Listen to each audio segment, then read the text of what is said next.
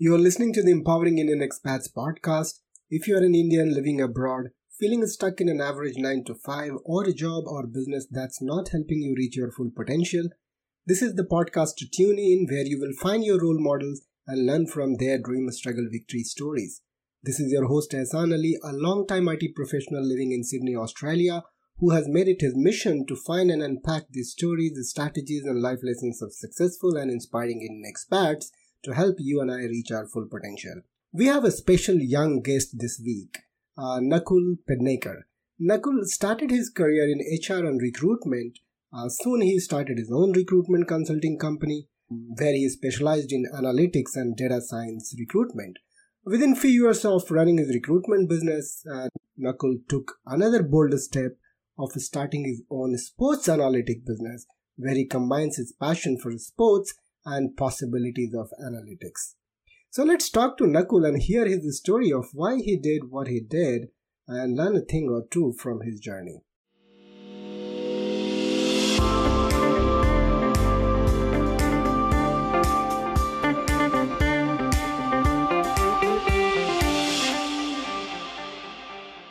Hey Nakul, welcome to the podcast. Hi Ehsan, thanks for having me on. Fantastic, man. I'm very excited to uncover your story, which is Gen Y, right? Gen Y? I think so. Gen Y moved from India with parents, and you have an interesting career, which is what I was intrigued. You have hardly worked. You worked for a couple of years and then started on your own. You come from commerce background, but you are in analytics and emerging technologies. And today you run a sports analytics business. So in a very short span of time, you have done quite a few things. So I want to really understand your journey, what makes you do what you do, and get out some understanding in terms of the decision points, the challenges, the good, bad, and ugly of these journeys. So create some awareness, insights, and inspiration for other people who listen to this podcast. Awesome. I'm really excited to unpack everything. So Nakul, just give us a quick background of who Nakul is, a bit of family background, where you come from, and what have you been doing so far?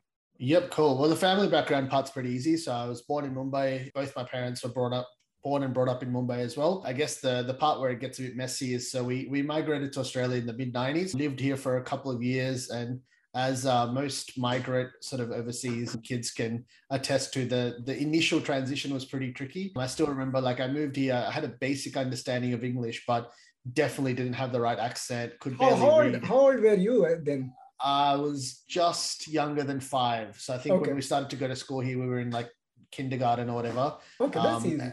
And one of my earliest memories was still sort of going to class. Everyone was pretty friendly at the start, but then when they picked up that you couldn't read or, you had a different accent, it wasn't the most pleasant thing early on. But within a couple of years, within a couple of months, I got over that, made quite a few friends in Sydney. And then unfortunately, we had to migrate back to India because of some family health issues with my parents. So then had to, going from, drawing or coloring in and all these kinds of things that you do in school in Australia, I went from having to learn A to Z, 0 to 100 in India.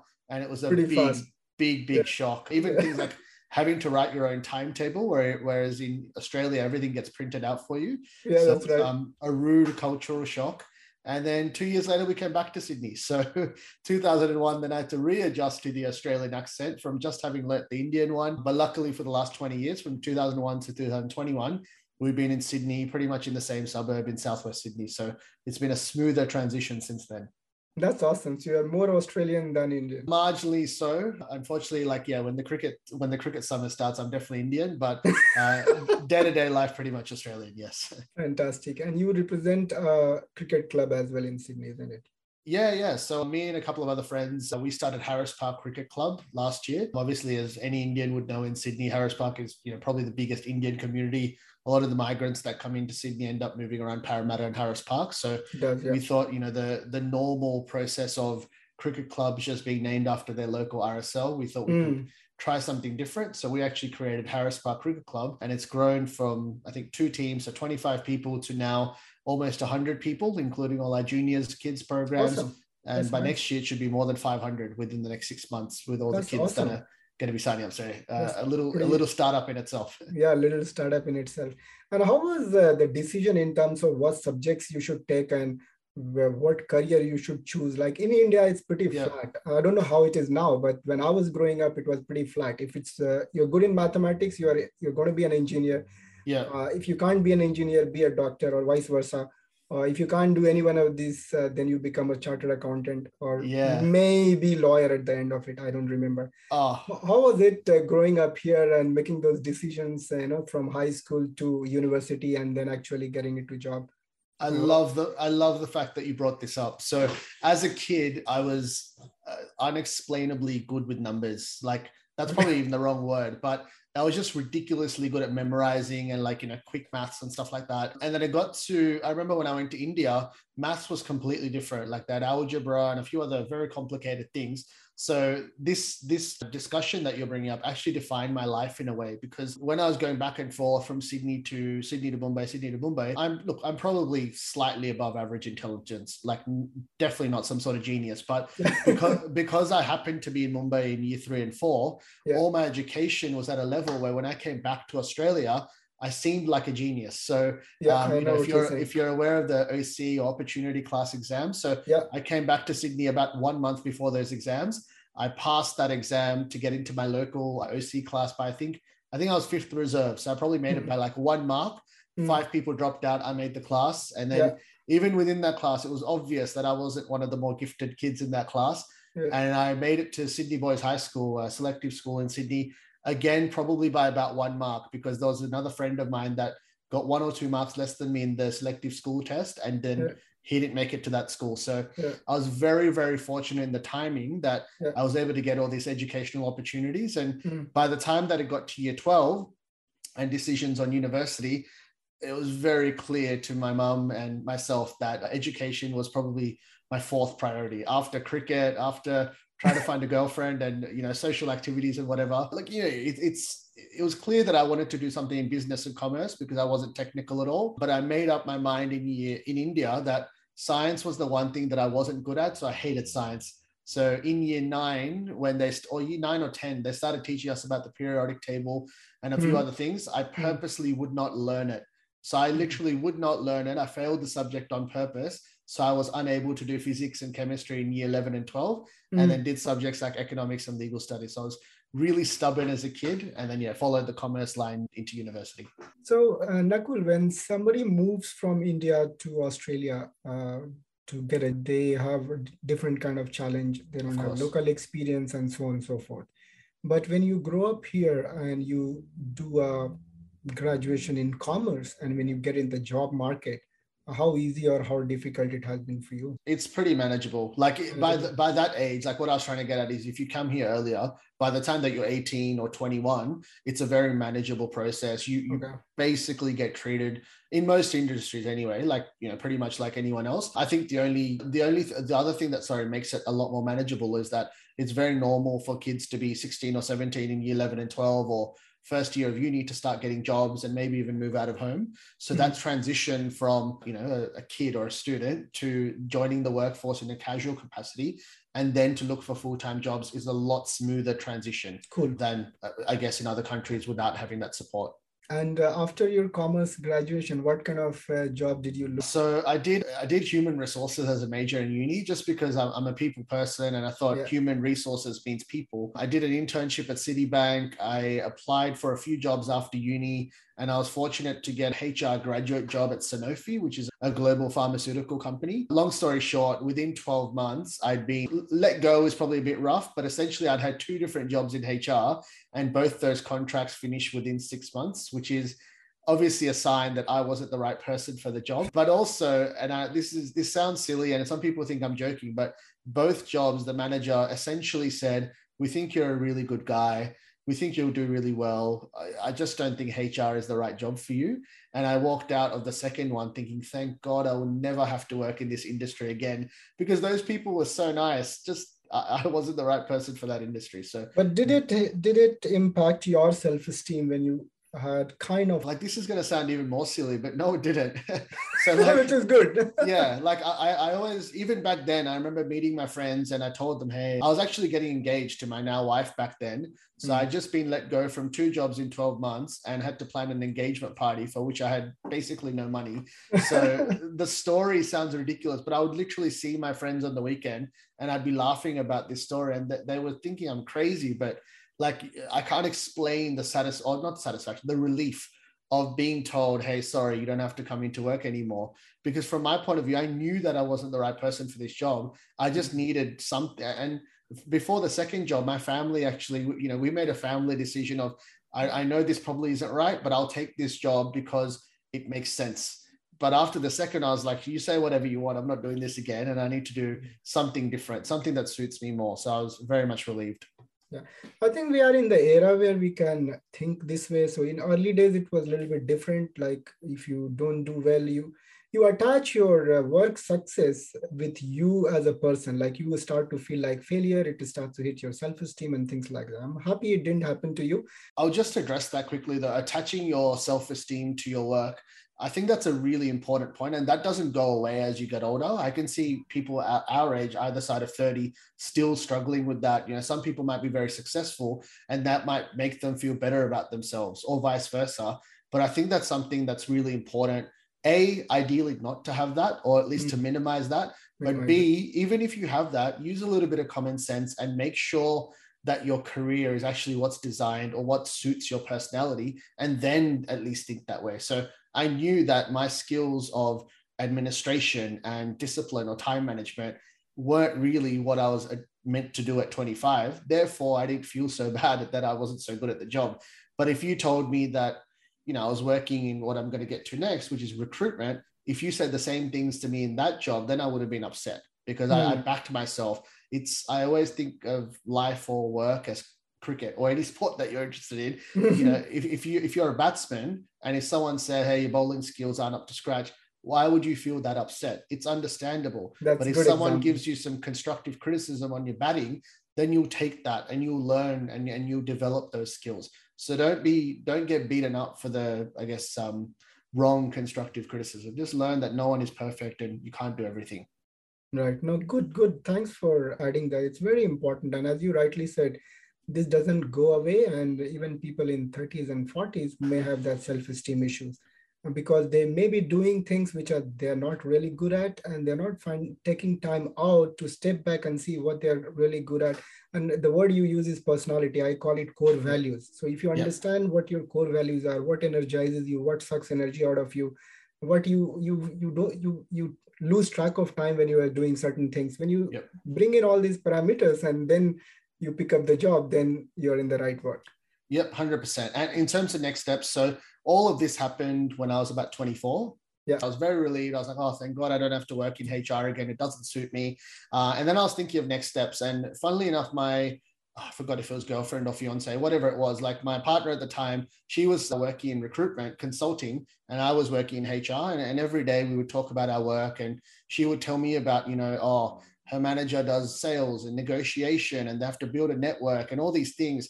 And I was like, that sounds amazing. It was kind of like my dream job, but I didn't have access to that industry. So pretty much the moment that I got let go of this second HR job, I left, I think I grabbed an ice cream or something and I went on my phone and I went on seek.com and basically started just sending my resume for recruitment jobs. And I think it was about 2 months or so. I very fortunately got accepted into a recruitment consulting job. It was pretty much minimum wage, very basic salary level, but it was exactly what I wanted to do. It was in a small company with 2 guys who were very senior IT recruiters at 2 well-known IT recruitment companies in Sydney. They had just started their own business. The office was almost like a small house in Surrey Hills.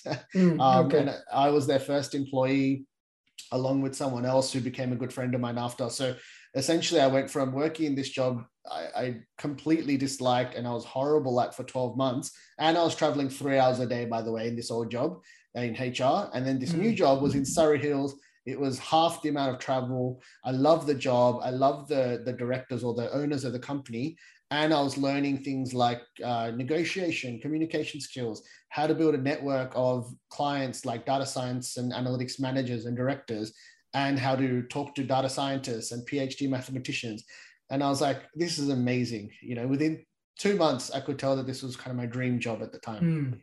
That's nice. No, I'm happy you found it. You found the right that was as per your personality and your aspirations. So how long did you do that? So I did that from mid 2015 to about mid 2017. So just less than 2 years. But around 18 months in, I heard of this concept of how you could start your own recruitment company. And I thought, look, I'm 25. I've only done this for 18 months. It's probably a little bit early for me to consider this type of concept. But that company ended up actually calling me. So there was a little bit of fortune, but long story short, within 2 years of doing recruitment, I was actually running my own data science and analytics recruitment company with an office in Surrey Hills that we shared with a few other people from that franchise business.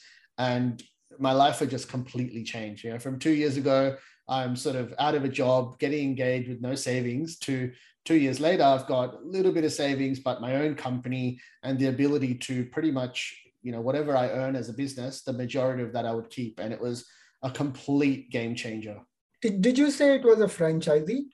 Yeah. So basically, instead of saving $50,000 or something to start your own company, these guys would help you with all the administration and all the setup, and you would pay that off over 3 years. So they would help people to sort of do this for the first time, because as you would probably know, starting your own business from scratch is a pretty scary thought. So this way you did run your own business, you had complete control, but a small fee was given, and they help you with a lot of the admin, the setup, and they gave you an office 2 minutes from Central, which was amazing. Oh, they give you an office as well. So it's a shared office. Okay. It was awesome. Yep. You didn't have any background in technology though? Zero. When I started in 2015, I was like, I really did not like anything to do with science or technology, but that changed very quickly. You started to enjoy it? I started to fall in love, I guess, with the possibilities that were out there in the world of analytics. And then within 12 months, I became very confident with how the industry kind of gelled together, especially on the commercial client side. And then as you would probably know, like from 2015, when it was analysis and BI, 2017, it was data science, 2018, it was machine learning and AI, like all these buzzwords kept changing, but the rate of growth in the industry was consistent. So I think that's what I fell more in love with at this stage anyway. What was the biggest highlight in your business? How long did you run it? 3 years? Just shy of 3 years. Yeah. What was the biggest highlight? There's probably two things. Like the one thing is like the first time you make your first big deal. Yeah. So I remember it was like, I won't go into the details, but basically I made like one big deal, and long story short, within 3 months of running the company, I'd made more money than I would have in 1 year of working before. Yeah. So obviously as like a 25-year-old, this is a huge deal. Yeah. I remember going out to dinner to celebrate. I was, over the moon. So that was the financial side, and that was amazing. But I think the biggest thing that I learned is immediately after that 3 months, I had a little bit of it's hard to explain, but a bit of a crisis where I thought I was going crazy, because it was like the end of 2015. I just started my own business. As I said, I just made more money in 3 months than I would in a year previously. And I just had zero motivation to actually work anymore. And I had no manager. It was my own business, right? So it was like October or November, I think. And I just did not want to work. And I basically couldn't work.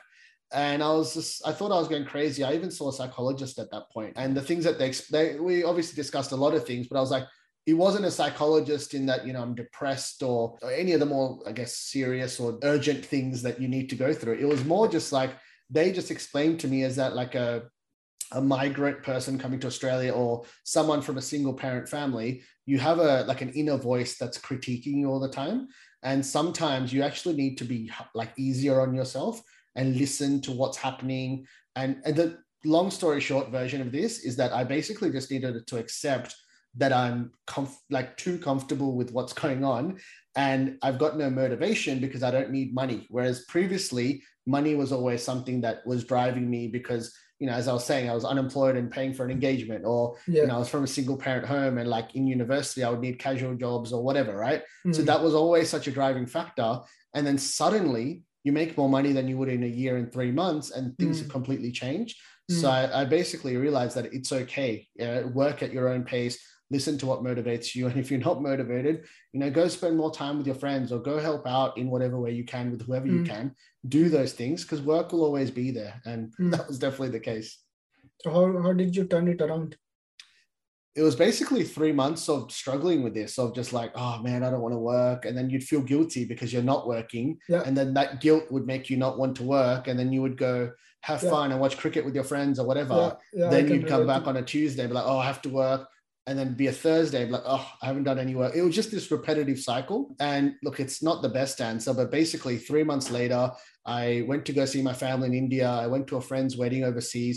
And all this money that I'd earned basically disappeared.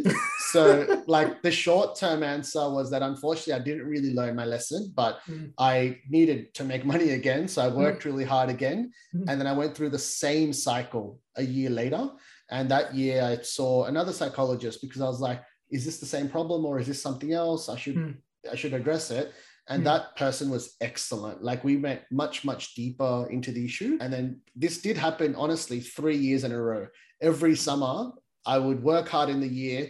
I would come to like October, November, realize, oh no, I have no motivation, talk myself into, oh wait, that's okay. And then still have that struggle. And then look, a couple of years later, I was giving my other friends advice saying, oh, this is normal. This is what happens. This is what my psychologist told me. And it's like a lot of breaking down barriers because as an Indian person or someone who's really driven, you're not used to it's almost being lazy or going easy on yourself. And that's not natural for us. So I think that was the main lesson that I learned out of those 3 years, aside from the money and all this other stuff. True. In terms of your own personal growth and in terms of connections that you developed in those 3 years of running your business, is there anything comes in your mind which has been very valuable for you, which you can take forward in even the new business that you started? Yeah, the number one thing that I could probably say is if you send an email to someone or if you call someone, they don't get back to you, or even if you work with someone for 6 months and they don't get back to you for the next 3 months, it's completely okay. And I think as a young person, that was the hardest for me to take because, when you're working in a company and you might work as a sales manager, account manager, whatever. And when you have these relationships, it's fine because you naturally move to the next one. But when it becomes your own business, it becomes more personal. It's like I came to see you at your office. We talked about your plan for your team. I helped you recruit your team. And then 3 months later, you're not getting back to me. Like, what did I do wrong? Like you start seeing all these problems of what you did. And I think it basically took me that whole 3 or 4 years because by the end of it, I went through a cycle where these people that might have become good friends or clients in 2016, 17, maybe they didn't talk to me for 2018 and I felt upset or were confused. But eventually, because I kept following up every 3 to 6 months, they would talk to me again. And, one person might have had a family issue or one person might have gotten fired from their job and they were too embarrassed to tell me. These types of things do happen and it's not actually your fault all the time. So that's probably the one big thing that I learned in terms of relationships. And then the other thing is just common sense in terms of like, there's a lot of pride in creating these relationships, but the hard part, it's almost like your own friendships or relationships at home. The hard part is what if you go through a bit of a tough time? You don't just avoid it completely because that was the other thing. Avoidance was one of my big things. So at the start, I'd go, oh, that's fine. I'll think of another relationship kind of thing. But when it's your own business, you can't look the other way or someone else will handle it. Like you have to be the one it's okay to put it off for some time or to avoid the conflict for some time. But at the end of the day, you have to come back and address it because that is either your business's or your own reputation. And in most cases, both. So those are probably the two main things. That's interesting. At any point in time, did you feel like some of your friends have been working for large corporations? You were kind of startup model all through, even in the first job you did was the recruitment company was small, you ran a small business. Did you ever have that feeling like, oh, some of my friends are working in KPMG or, big consulting or big industry organizations and am I on track? Am I doing something wrong or any of these kind of thought came in your mind at any point in time? Not that I was doing something wrong, but the clear difference between what you're doing or what your friend's doing is huge. And now, that was when I was 25, 26, and now I'm, 30 and my friends are either side of 30. So I think a lot of people do struggle with that. Like if they decide to quit their job, then they would struggle with, oh no, it has to work, or what will people think, and all these very typical subcontinental family things. But I think in most cases, it's about knowing yourself. Like, if you're the type of person that needs the support network, or likes the constant praise and promotions and salary increases, then of course you should probably work in a larger business. But I think what's happening, especially due to COVID now, like a lot of people are like reassessing, I guess, their priorities and their goals. So I think if you want more meaning as to what you're doing, or you want to have more of an impact or broader experience, then that startup life, or not necessarily startup, even like more of a medium business and a smaller team, because Australia is such a small population, you can get that startup feel even in medium-sized companies. I think that's probably more suitable. But again, for me, no, that wasn't something, because like luckily I had that 1 year of experience in big companies and, you know, personal failure and more importantly, dislike of that. So like, it's not like I've never done that before, because I didn't enjoy it. And now I know that however much pressure I might feel, or how many other problems might arise, or maybe my friends might have jobs that seem more easy, or not easy, like they have, I guess you have like the support network around you. I understand that I can just go get that from someone else. Like I can talk to my wife, I can talk to my friends or people I know in my network and go meet them for a coffee, and I can get that same support. But at least at the end of the day, I have the freedom to run my own business the way that I want. So I want to get into the juicy conversation now of your cricket analytics startup. But before that, few questions suddenly came in my mind. When you run a business, in the beginning, you may be a little bit not so disciplined, and then you go through iterations and you find if you don't do certain things, your business is not going to grow. So can you think of few things in your 3 years of running your own business and 2 years of working with someone as a recruiter, some of the core habits which were instrumental in succeeding in those businesses? I think the one, because my personality is just very different to a lot of people, and especially a lot of subcontinental people, I would say. So I think the first main thing that I learned is like how to actually figure out what your strengths and weaknesses are. So that might be as basic as, are you more of a morning person or are you more of an evening person? So, you know, in any job, you're usually asked to work 9 to 5. There's no real choice of, hey, if you're not a morning person, come in at 11, finish at 7. I know it's more common now, but that's one thing. So what are your strengths and weaknesses? And I think B is like, I think the other side of that is like, what are you really good at? So for example, with me, I get really excited by working with people or any sort of like commercial or sales opportunities. I'm really strong and really interested in the first, they say 0 to 1. So I'm always really interested in that. But then when it comes time to like delivering or point by point, getting to the end of the project, that's not one of my strengths. It's something that I obviously have had to learn to do, but it's something that I can lose patience with. And how about some of the KPIs? Did you have to monitor any KPIs while running? Actually, so like working in a company, 100% there were KPIs. Working as our own company, they were very, very flexible. Like, because obviously we're running our own business. It was just to make sure that, you know, we meet like minimum requirements and stuff. So KPIs is a really tricky one, because like, I think recruitment is a type of industry where it's full of very people that are driven by money. Whereas I realized by the end of it, that's not necessarily like what drives me. So I think what worked for me is having more internal KPIs. Right, okay, I still remember I came back from India and had a great experience meeting my family and stuff. And I printed out a piece of paper with a photo of me and my cousins and me and my grandparents or something. And I had this number of like quarterly goals. And then this is what can happen if I meet those goals. So I won't say it lasted the whole year, but that definitely drove me for a period of time. So I think it's more, I think internal KPIs are probably a bit more important, because in a bigger company, you might have these KPIs and you have to meet them, because you could lose your job, or, you know, you could have problems with your manager. But once you're running your own company, forget about all that. If you can't drive yourself, then that's a bigger concern than just not meeting the KPI. Got it. So now what makes you leave your business and start another business which is into sports analytics? Like, I think the easiest way to explain it is like, I was going from somewhere where it was easy to earn, or not easy, but I knew how to earn money, but I didn't want to do that long term. I'd been doing it for 5 years. Why you didn't want to do it for long term? It was paying you your bills, and it was making you more than bills. Yeah. Probably better than most of your friends who were in court. Why would you leave? I think it goes back to what I said around the motivation, right? So I told you, like, I would work really hard from, say, every February, I'd be like, oh, money's a bit short. I better work hard, right? So I'd work hard. Then I'd get to like the end of the year, maybe September, October, I go, oh, I've worked hard for 6 months. I'm fine for money for the next 3 months or the next 6 months.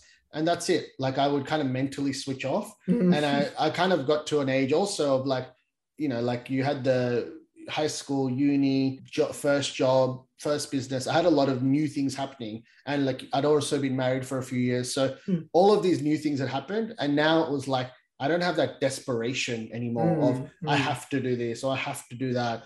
So now it was like, okay, well, let's go from money and what I have to do to like, all right, well, what do I want to do for the next 2, 5, 10 years? Right. And one of the main things, I made a few notes before this, but one of the main things that drove this was 2019. I'd been doing this for about 4.5 years. And I went on a 2-week Europe trip just because I had the time, I had the money. I was like, this is it, quick 2-week trip. I've never traveled by myself. So I wanted to do that. So I did that. I came back and straight after one of my grandparents passed away, unfortunately. So made a very quick, urgent trip to India for, I think, 2 weeks. So I came back and I basically hadn't worked properly for like 4 to 6 weeks. And I came back and I realized, all right, look, money-wise, I'm okay.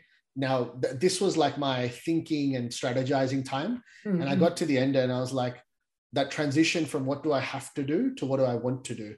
Look, if I can run my own company, how do I transition from, you know, this thing where I can earn money, I know how to earn money, to sports analytics, which I know nothing about. I know no one in the industry. And I have no technical skills. How do I make that transition? So I drew up all these elaborate plans of if I earn this much money here and that much money there, then I can work on the sports analytics stuff. And by this time I can do this. Long story short, 3 to 6 months of trying to do that, I basically lost all drive for recruitment. I just did not care about all these plans anymore and just thought, nah, that's it. One day it was like, that's it. Say bye. No more recruitment. And just go straight into the sports stuff. No typical guilt like, oh, it was a well-established business and what will parents say, what will friends say, and you know, what if the next step I take is not gonna work? You don't have any kind of guilt feeling or some kind of shakiness in the transition? No, definitely zero guilt. But the only thing was, which was, I was so used to earning money and planning finances and all this stuff because I was going to grow from earning, you know, like an X amount for the last 3 years to earning zero and actually spending money on hiring technical resources. True. So it wasn't guilt. It was more, how the hell is this going to work financially? And the stress of that. That was the only thing that I was considering for a few months. So what was the idea that you picked up in sports analytics? Look, it was kind of, in a way, similar to what you're trying to do there in terms of like start a podcast as like an entry point to the industry. For me, I didn't know anyone in sport, had zero technical skills, and I was not a millionaire or anything like that. So for me, I was like, it made no sense to try to commit to an idea for a company. What did make sense is growing a network. So basically March 2020, the day that COVID hit, I did my first podcast for something called Sport Tech Daily. I launched the podcast and the initial concept was try to speak to people in sports analytics, sports science, and sports betting or fantasy sport, or the sporting industry, you know, the BBL or NRL or AFL franchises and people that work in that. So I did that for about 2 months. I think I spoke to maybe 20 or 30 people on the podcast. Another 30 or 40 people just on Zoom calls and phone calls. You know, my networking skills in recruitment definitely helped me. So I spoke to at least 50 people, if not more, in 2 months, and realized if you've ever seen the movie Moneyball by Brad Pitt, or like that's probably the easiest way to think of it. Or if you think about EPL football, if you think about NBA basketball, if you think about IPL in India, think about these multi-billion-dollar industries. They all have mathematicians or data scientists for every single club, let alone just the sport themselves. In Australia, we are at least 10 years behind that. You know, we're working off Excel spreadsheets from sports science interns and stuff from what I hear in the industry. So I basically thought, what an amazing opportunity to at least start something on a basic level in the technical side of sports analytics and see where it takes us, basically. That was all in April 2020, that was the basic plan.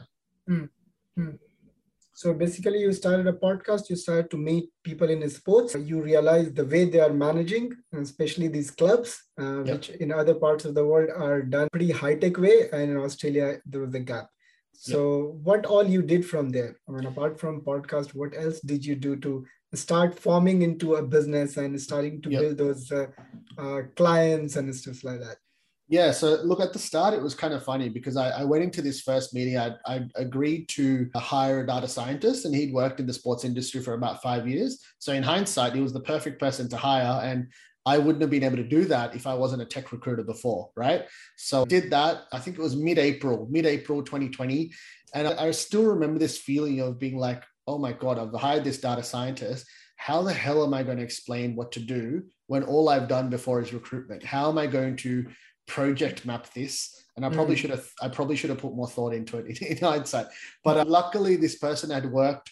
I did hire the right person. This person had done a data science, had a data science background. He'd worked in small startup analytics environments within sports 3 different times. And obviously that's what we were trying to do. So we built the database. I hired another junior person. We started building predictive models and insights and visualizations. And honestly, at the start, it was just experimentation. Let's do a little bit of stuff for sports betting. Let's try fantasy sport. Let's try, IPL or BBL, just analysis of cricket games or whatever. Very simple stuff. And within the first few months, I was like, oh, wow, like we're doing some pretty cool stuff. By this time, live sport had started again post-COVID. And obviously this was all remote, by the way. And then I realized, oh, okay, how do we now show this stuff on our website? It's such a basic concept, was so foreign. And then I realized, oh, wait, obviously we need software engineers. So went and found a software engineering program that we could hire them as an intern for a period of time and then hire them as casuals afterwards. Then built out like an analytics platform onto our podcast and blogging website. And by this time, it's like end of 2020. And then we come to the next challenge of, post-COVID world, these guys all moved on to full-time jobs because I was offering them 2 or 3 days of work a week, right? They moved on to full-time jobs. We basically had no knowledge transfer or, IP or like management of our workflows, basically nothing, because I didn't come from that background. So I had like a 1-page Word document. What is that going to do? So this summer was really challenging because it was like, oh wow, like I took this leap to leave recruitment and do this thing. This company has some legs and it has some traction, but I went from a podcast to a tech company and now there's no tech people. Like, what do I do now, kind of thing? And at this point, I considered like the people that I used to work with in recruitment, I was still in touch with them. So I thought, look, at least let's just give it a go, right? Like it's not like I've forgotten everything. Let me just do this for 6 months. Then I can raise some more money. Then I can do this tech stuff again. I basically did it for 1 month. I had all these opportunities on the table for various reasons out of my control. I was going to make more than $50,000 at one point, potentially. All of that disappeared within like 2 weeks for all these different reasons. And I thought, no, I'm not putting myself through this again. Done. I don't care how much money's on the table. That's it. Gone. And sort of April this year or March this year, I made a firm commitment. I will never go back or look back on the recruitment stuff. I hired a couple more tech people to kickstart the business again. And the last sort of 10 months, we've been flying ever since then, which has been awesome.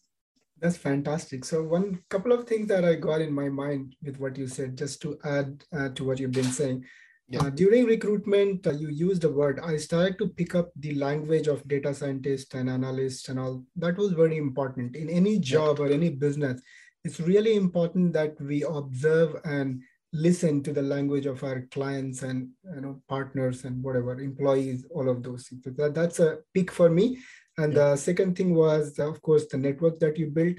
And one important aspect of your story, which in my workshops, I talk it all the time, build your career with authenticity, with who you are, what your core values are, what inspires you, what energizes you, and things like that. So even here, when there was a cash flow thing and you wanted to use recruitment to fill that cash flow, you couldn't do it for long. And you realize it just doesn't click. So now I need to 100% commit to what I'm doing. So end of the day, that what works. When we 100% commit to one thing, it may take a little bit of time, may have its own challenges, but the focus is so high, it's going to work. It's going to work eventually. No, 100%. And just one thing that I'll say, like, I'm assuming a lot of people that would listen to this would be more from the technical background, right? So Yeah. one of the main things that I learned as a recruiter very early on is if you go speak to a head of analytics or senior data scientist, they don't, maybe they would, but like my perspective is that they don't want to be speaking to a recruiter that thinks that they understand everything, because at the end of the day, they've gone and done a 4-year technical degree or a master's degree on top of that. And they're doing this stuff day in, day out. Just because I understand the high level terms doesn't mean that I should be speaking to them on their level, right? So one of the first things that I remember when I started as well, obviously I'm the founder of Wiki, but my job is kind of like project or product management, right? So one of the first things I was really aware of is don't try to be over smart in what you're trying to sort of communicate. And also when you're hiring people, use that, I think it was Steve Jobs or one of the big sort of tech well-known people that smarter than yourself. Yes, hire people that are smarter than yourself. So that was the first one. And B, when you bring those super smart people on, then don't try to sort of tell them what to do, or, then don't try to talk down to them. Not look up, but you know what I mean? Like use their intelligence and harness it in the right way. And in some cases, someone might be more intelligent than you, or, would obviously have a much stronger technical understanding than you, but you need to be firm and say, look, you're trying to do these 5 different things, but we have this client, we have this deadline. This is the job that we're here to do. Let's stick to this for now. And those 3 other things you want to do, we can do them next month when we have some time. Definitely. So basically you are in a sports analytics world. Your company is called Wiki, WICKY. That's the one. Based out of, and at high level, I understand what a sports analytics is, and you gave some examples as well. Now that it's a business, you may already be thinking, can I focus on this model? Can I have this kind of client? Give me some understanding of what all type of customer you have talked to. And of course, you have got one, which is good to start. And then just some sort of projection or vision of how you see this business going forward. Awesome. Okay. So that you can invite people from my community to participate in some way or other to take and help you in growing this business. Oh, 100%. So look, the general sort of thought process is that, Wiki, we have sort of 3 main branches to the work that we do. So the first one is probably the easiest to explain, which is, whether it's IPL, Big Bash in Australia or anywhere else, any of these T20 franchises, as a consultant or an analyst to them. So obviously we can do, insights and analytics for any T20 franchise in the world. I haven't started pitching those services yet because we're just in a phase of the next 2 months. I've got 3 or 4 people working full time on a lot of the capabilities that we're trying to develop. But after that, that'll be our first pitch. At the moment, it's probably the one that will make the least amount of money, but it will be the best for credibility and personally the most interesting, being a sports fan. So that's one sort of avenue, I guess, of the model. The other one is the world of fantasy sports or sports betting. So I know sports betting in the Indian community is frowned upon. In Australia, A, it's always been legal. B, it's extremely popular. In America, it's a booming market because traditionally, it's like India, it's been illegal. And now state by state, they're all legalizing it. So I don't mean just using data to go gamble. Like that's not that exciting. It probably is very lucrative, by the way, but I want to do this as a career. I'm not in this to make a quick buck and just help someone gamble. But what it is really interesting for me is from a client perspective. So from a sports betting company point of view, again, from market research that I've done, is like you have a couple of the bigger players in the market that would have their own quant teams and their own capabilities. There's no real point of trying to work with them. There are other players in the market that are more like startup sports betting companies who don't have those data and analytics capabilities that would be very open to at least conversations with us around, for example, with cricket, T20 cricket is such a big betting market. How can we use our analysis and insights, or maybe even build a product that we could then go to company A, B, and C, who are the small to medium players in the market, so they can maybe leverage and go up and try to meet the bigger players. So that, and on the fantasy side, if you follow the IPL, there's something called Dream 11 or My 11 Circle, which is essentially the fantasy sports company in India that is kind of like, or it is legalized and it's sports betting combined with fantasy. So you enter in your team for like 50 rupees or whatever it is, and then you get a chance. If your team does the best, you get a chance at the bigger prize. So they're so big that they sponsored last year's IPL.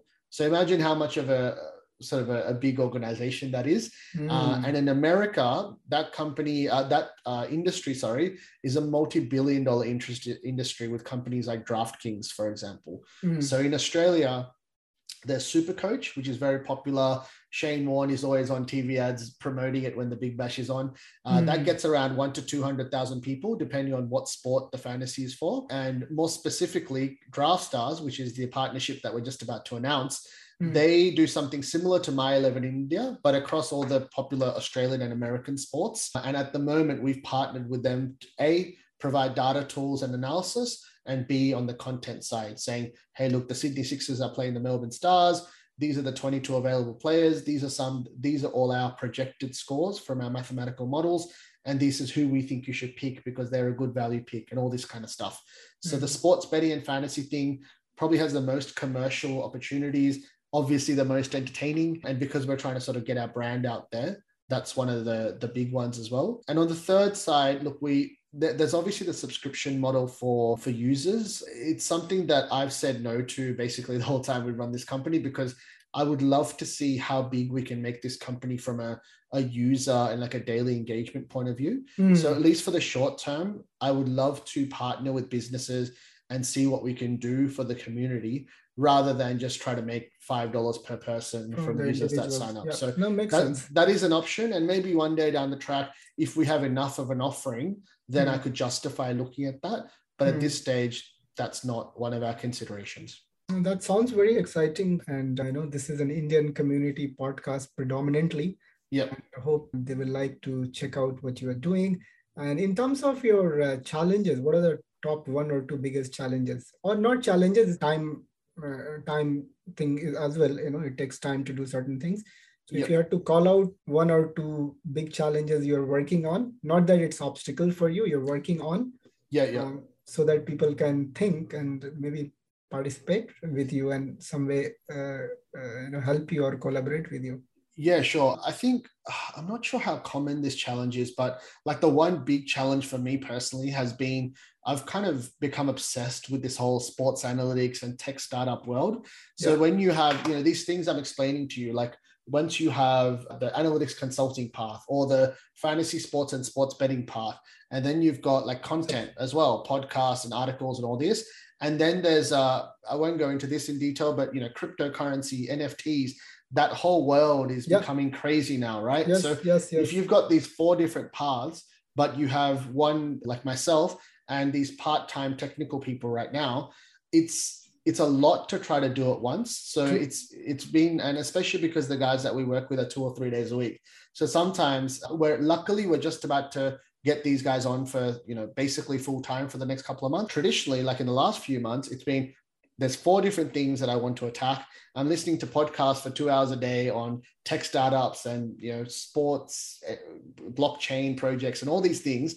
But how the hell do we just sort of lock this down and work on one thing at once? So in an ideal world, where we're trying to hire overseas and get more full-time resources and tackle that. But I think it would be a pretty common problem that if you're going to immerse yourself in your startup and this new industry, you would have so many ideas, but how do you prioritize? Or do you think from the point of view of how do I make money the quickest? Or do you go for we would like to get bought out by a venture capital company one day in 2, 3, 4 years? Like, how do you start this off as, like, I started this off as a dream project. Very quickly, it's become a legitimate business. But then now, which avenue do you go down? Do you try to sell this off and make a boatload of money, hopefully in 2 years' time or 3 years' time? Or do you try to make this like a 5 or 10 year lifelong type of company? And also within that, how do you prioritize between projects? So I think, without really getting into solution, do you have any mentors or are you part of any network community where there are other entrepreneurs who have run businesses successfully? And I mean, every business which has been successful has gone through these challenges. There's no business which has not gone through these challenges. Yeah, no, 100%. I've definitely got a couple of people within sports analytics that I speak to at least once every 2 or 3 months. And my recruitment background was really helpful because I know such a broad range of data scientists or analytics managers or even directors of data science or analytics, right? So, but they're very much informal. Like I'll touch base with them once every 3 or 6 months. And even from a community point of view, like there's no very obvious sports analytics community. Like there's a couple of different meetups or communities you can join, but nothing structured. And also something that might be interesting to people, there's a concept called Lunch Club, which is like an online networking tool where once a week you can do a Zoom meeting with someone within roughly your area of work. So these are the things that I've tried, but nothing so structured, unfortunately. Nothing so structured. Okay. Yeah. So anyway, so we have our listeners and people who have an interest in the sports. Well, what's the best way for people to reach out to you? Look, Nakul at wiki.ai. So NAKUL at WICKY.ai. That's my email. Obviously, more than happy to receive emails, or sort of LinkedIn and Twitter. More than happy to connect and talk through there. Yeah, I'll put it in the show notes as well. So, so good journey, Nakul. I'm very proud of what you've been able to do. In I think it's all within 7-8 years of graduating. Yeah. So 2 jobs, 2 businesses. All of this started sort of mid 2015. So 5.5 years since the recruitment started. I try to forget that 1 year before that, but I counted that. So it's about 6, 7 years. 6 and a bit. Yeah. So 6 and a bit. So it's been a good journey, and I'm very happy to hear you didn't have any guilt or regret, or if you're not comparing with people, your friends who've been kind of lavishly spending time in corporates where they just need to do one thing and they get paid for that. Whereas in the startup world, even the recruitment business that you ran or the Wiki.ai that you're running, it's a lot to do as a small business and as a startup. While the pressure is huge and these are always these priority challenges and things like that. But I think at the end of the day, it's very fulfilling, and that's the reason you kind of halfway went in recruitment and came back in a month or so, because this is fulfilling. So yeah, I think just one thing I'll say on that last note that you mentioned, I think as I said, I'm 30. Most of my friends are either side of 30. Some of our friends are starting to start families and everything, right? But I think the one thing that people tend to overthink is like, what will happen if, or what will people think, and all this kind of thing. But I think like the discussion is definitely worth having, especially if you're in a relationship. If you've got 2 people in the house and both with incomes, one might have a better paying job, or one might have a personality that's more suited to starting a company.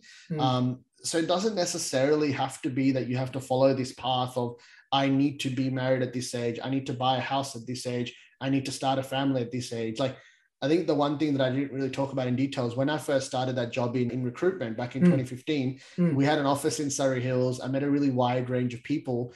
Before that, I'd never done that. If you're stuck within your subcontinental or Indian community, you go through a traditional high school uni path, you don't get that option to meet people with different mindsets. So, some people have that exposure and some people don't. But I think people are really locked in and very busy with their daily lives, but they don't sit down and actually think of like, okay, well, maybe I'm very happy as an accountant at a bank or whatever it is, but maybe my partner is not, and could they maybe, instead of, a lot of our friends make some decent money, if you're on $100,000, 120, 150, whatever it is, $1,000, that's a lot of money. And maybe it starts off with you sacrifice 1 day of work a week. Like what would happen if I worked for 4 days a week and instead of making $125,000, I'm now making $100,000. But in that 1 day, what could I achieve? Or could I, I work 10 hours a day. I'm very stressed. I can't go study something else. But what if I worked a day less? Like these conversations need to be had. And a lot of people spend a lot of time very frustrated without actually taking action. So I think the sooner you have that conversation, the sooner you take some action, the sooner you have a way out. I'm happy you came on, Nakul, and you talked about these areas, because I strongly believe what you said is getting locked into a routine is dangerous. In my mind now, it's dangerous. Like your exposure is so limited. You kind of the toad in the well kind of story. But when you do different things, the exposure is huge. So when you talked about working in recruitment, your exposure was huge. And that's when you kind of start to figure out what you're good at, what you should be doing. When you are locked in one place, it's always just thinking on your own. Am I doing right? And am I stuck and whatnot? So that was a good point that you raised, Nakul. Anything else that you thought I should have asked, which I did not ask? Not anything that you asked, and I'm probably sick of speaking about myself, but I think there's and I mentioned this to you, that there are definitely a couple of really interesting points around growing up as an Indian or subcontinental or any sort of migrant, right? So, and you mentioned a lot of points around the guilt or what will people say and all this kind of stuff. And I think I came to a point, I think it was around last year, when, my freedom or my lack of care factor for what other people think. I think everyone is in a unique family or social situation, right? So what I realized was, like, I grew up my dad passed away when I was young. So therefore, obviously that was extremely sad, but what that gave is a big sense of freedom. And, like, I got to make decisions along with my mom on what happened in our lives. I'm also an only child, and I'm not saying this is right or wrong, but in an Indian family, being a male rather than a female, your parents might give you more freedoms, or early in life give you exposure to things that they may not give their daughters, right? So I'm not saying this is right, and we try within our own family and environment to change those attitudes, but there's a few different things, and also my personality is that if I didn't listen to my parents or family as a 10-year-old, I was never going to listen to them as a 30-year-old. So, like, I've been very fortunate to, I guess, come from an environment where those things haven't been problems. But I think it's very important to understand that in other people's sort of families or social environments, they might have multiple siblings. They might be a female and their parents might be harder on them early in life, or, they might have family really young and have mortgages and 2 children that they need to take care of at the age of 30. So not everyone is in the same boat. And I think it's about, like, you can't just ignore, even things might not be right. Like, you can't just ignore that everyone is in a different scenario. But I think it's, if you're lucky enough to be able to make a decision or control what you're doing, I think it's like, it's your responsibility to try to, like, help out other people that are looking to make those decisions. And sometimes, honestly, it can get pretty frustrating because people might say things like, oh, you run your own company, how would you know what it's like though, what I'm going through, and all this kind of stuff. I try not to, like, bite back at that, but I think it's like, you might deal with the same friends telling you about the same problems, but, like, realistically, there is a way out of it. And it's just like educating your friends on, like, hey, these are the problems that I went through. I always say that if you're going to start a business, try to do it with someone else, not just from a capability point of view, but from, like, an emotional and mental support point of view. And people don't understand that necessarily at the start. They just think, I have an interest in fashion, so I'm going to start a fashion company, or I want to start a cafe, so I'm going to take a loan and start a cafe. It's not as easy as that. Like, you need to, a little bit of savings helps, because that gives you that confidence of something to fall back on. And ideally, if you do have a partner, that those financial decisions are really important, because they can give you that base, so you don't just immediately feel the pressure 2 months in after resigning and go, oh, I'm out of savings. We haven't discussed this. What do I do now? Because that's what leads to stress. But if you manage the transition well, it hopefully is the best decision you've ever made.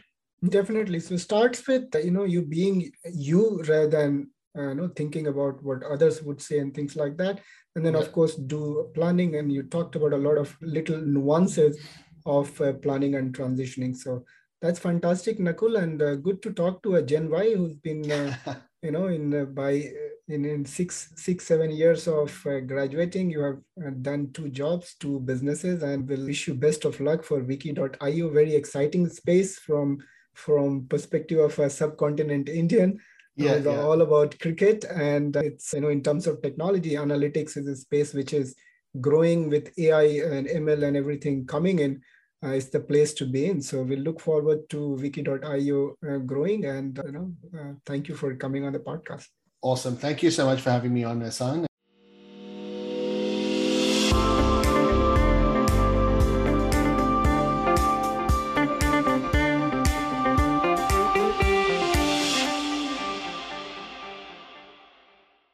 Thank you for listening to the Empowering Indian Expats podcast with your host Ehsan Ali. Hope you got a different perspective about career from Nakul.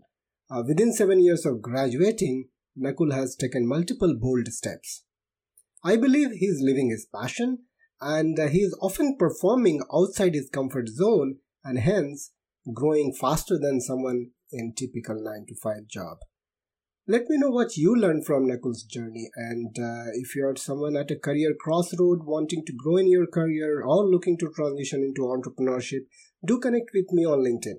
I may be able to help you myself, or will connect you with someone who's got the results that you are looking after.